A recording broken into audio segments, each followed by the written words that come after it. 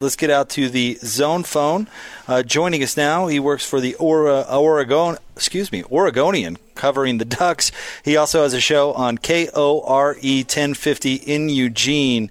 He is James Crepea with us here on 97.5 and 1280 The Zone. James, good afternoon. Thanks for a few minutes. How are you? Doing well. How you guys doing? Hey, we're doing terrific, especially because we've got a title game on the horizon. I think this is a great matchup between two really good teams. Give us kind of the tail of the tape from your perspective. How do you think this game's going to go? Well, I think it's going to definitely be a clash and battle of strengths, which, you would hope the conference title game set up that way. It would be really bizarre if we got to this time of year in December and these marquee games and it was suddenly a clash of, one team's great strength against another's great weakness, wouldn't it?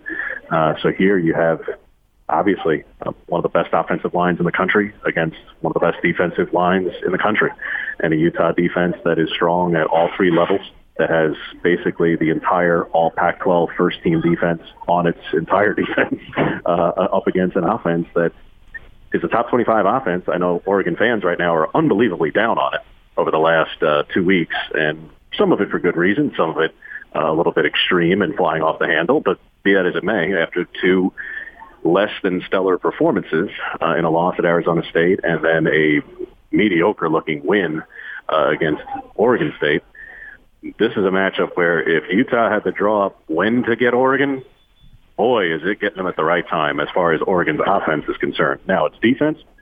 The other side of the ball, which I think, if anything, is probably the side that we're all kind of overlooking slightly. And that's a shame because Zach Moss, to me, might be the most underrated running back in the country. He is not only the fact that he's so far and away the best running back in this conference, he's a terrific player. And Oregon didn't get to see him last year, as we all know, because he was hurt in that game. Didn't get to play in that game. For that matter, Penny Sewell didn't play in the game for Oregon. But yes, it may.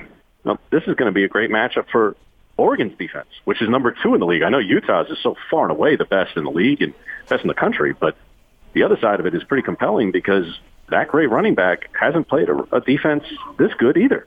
So we could say the same thing both ways. Well, Oregon hasn't played, a defense as stacked as Utah's, though Auburn's is real, real good and probably has better top-end talent, but not across all three levels. And on the other side, you could say, well, Utah hasn't faced a defense anywhere near as good as Oregon's. So it's going to make for some unbelievably compelling matchups on a field that could be pretty awful if the weather forecast holds true. James, I want to talk a little bit about Justin Herbert. And when I first heard of him is a little bit interesting. I was up there in Eugene, and I was covering the Utah-Oregon game some years back. It was the game Utah won big, but that's not why I bring it up. I was up there covering that game, and when I do, I like to tune into local sports radio, and I tuned into 1050. I tuned into you guys up there, and I'm not sure exactly who the host was, but there was a bit of a clamoring for the local boy in Justin Herbert, and it was the first time that name caught my attention, and then from there, he's just turned into this unbelievable story. Local guy, done good. He's we know the NFL is coming after him. He comes back for his senior year, which I just love, the kind of unfinished business angle. And talk, from a macro perspective, talk a little bit about his journey as a player, and then talk about kind of how he's played lately, because as you allude to, I know that's what people are a little worked up about. Sure. Well, certainly in some of his earlier years, some of it's been well chronicled. Admittedly, I was not here for them. I only joined the beat last season, but that doesn't mean that I'm not knowledgeable about it. Just I wasn't here chronicling it on the day-to-day at that time. But clearly, this is a quarterback who came in go back to even his recruitment, where you go back to the Helfrich era, and for whatever reason, and nobody can really articulate it in rational terms, but here you have this quarterback playing less than 2 miles away, who lives less than 2 miles away, and fits the pedigree by any measure, even though he's considered like a 3-star recruit. And Mark Helfrich didn't want to offer him until, basically the very end, which is mind-blowing in and of itself. And then for this player, who, like I say, was overlooked by so many, not just here at Oregon, but by so many, to turn into this caliber of a quarterback and a absolute first-round player, where, yeah, he did pass up on that opportunity to leave last year, and there's a bit of unfinished business. But look, he's had his ups, he's had his downs, he's had terrific road performances, he's had some struggles. That goes for the whole senior class. But he came back to helped that entire senior class achieve something that they haven't achieved before, and that was to win a Pac-12 championship and compete for a playoff spot. And here they find themselves in that opportunity where they can at least get the Pac-12 championship. They were in the playoff conversation.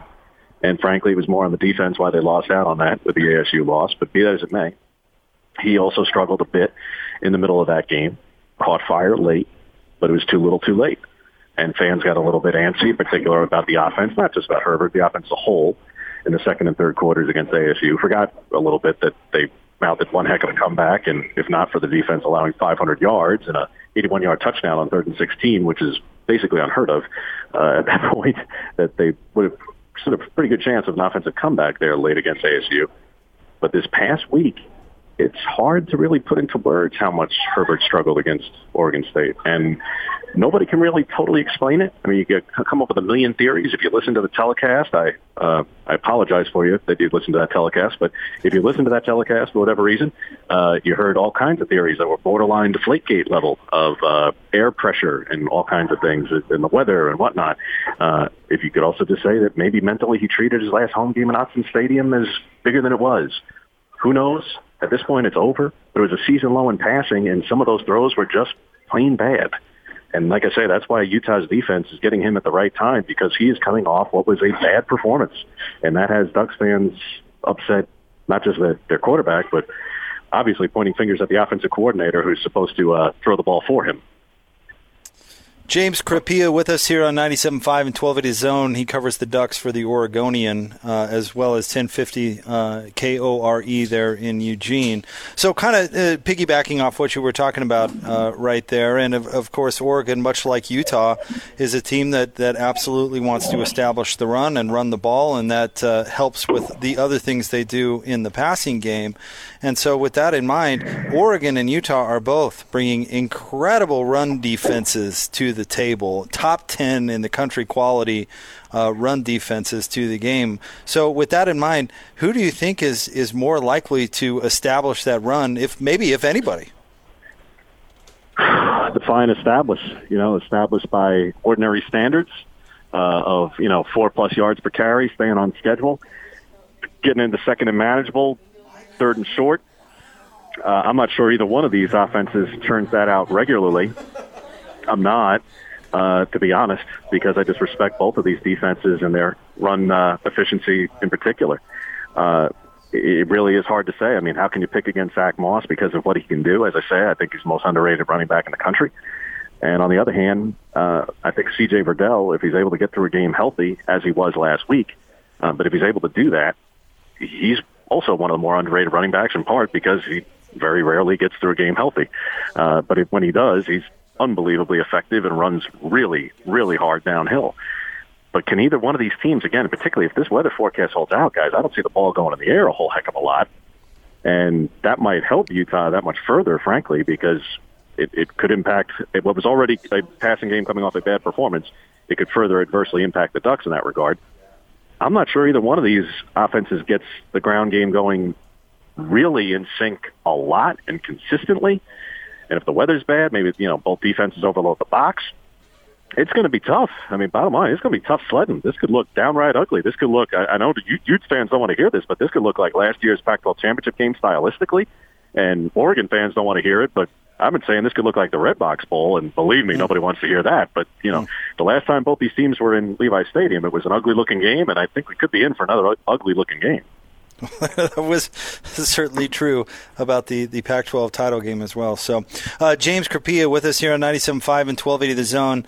And, James, I get a chance to talk to Mario Cristobal in person just once a year, that meat grinder that we like to call Pac-12 Media Day. And that day is, as you know, just always filled with good vibes. Everybody's in a good mood. Everybody not named Chip Kelly comes off as likable. And I've really enjoyed my interactions with Mario Cristobal. And I'm curious from a perspective of a guy who interacts with him on a daily basis, what's your take on him? Oh, I mean, he's bringing a different identity and philosophy to this program. And whether I happen to agree with it or not, I do, but that's besides the point. It's not my job to or not. I just happen to understand it because he comes from the SEC. And he comes from a part of the country where, and obviously his own history as an offensive line coach and offensive lineman at Miami back in the day, but coming through both when he was a coach at FIU or assistant at Alabama. And I came out here having covered the SEC and been in that state and know what toughness looks like, know what big winning in the trenches looks like. And in order to not just take Oregon back to being a perennial contender in the Pac-12, but to be nationally relevant, to have those games against Auburn in the opening of this season, or Ohio State in home and homes the next couple of years, Georgia after that. When you're going to take on that kind of caliber competition year in and year out and try and be in a playoff conversation, those are the teams you're going to have to beat. Well, you're not going to do it with a fun and gun, and you're not going to do it being soft. You're not going to do it with flash. You're going to do it with substance. And he's bringing that here, and it's going to take time. And frankly, are they on schedule, by the expectations of the season? Absolutely. But he's also, a pretty good dude to deal with. We've had our moments, certainly, both good and bad. but no, he's been pretty pleasurable to deal with on a day-to-day.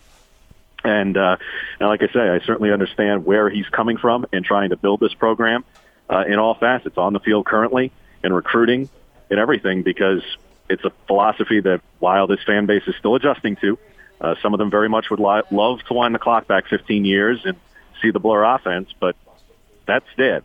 And this is going to be a new-looking style of offense, and it has been. And I think it's going to continue to be run first, not just on Friday night, but for the foreseeable future, because when Justin Herbert's gone after this season, Tyler Shuck may be pretty good. We'll see, but I think they're still going to lean pretty heavily on that run game, and that's the philosophy that he brings to the table. And like I say, it's different for here, but that's what he brings. And, it kind of permeates through all facets of the program. He is James Crepea. He makes the magic happen for the Oregonian, as well as KORE 1050 in Eugene. James, thank you so much for a few minutes of your time. Enjoy the game tomorrow. Thanks. Appreciate it, guys. Thanks, James. I think this is actually a really good matchup. Utah's obviously playing really, really well, and everybody out there wishes Oregon had gotten past Arizona State. And this would be a battle of two one-loss teams, but that just didn't turn out to be the case. But make no mistake, this is still a really good Oregon team coming into this game that has a really, really good defense, and they have a really great offensive line, and they've got a quarterback that has not looked terrific as of late, but he's going to be a first-rounder in the NFL draft for a reason. They have capable running backs. The receiving crew is a little bit banged up, but this is a really good Oregon team. We'll have more next, 97.5 and 1280 The Zone.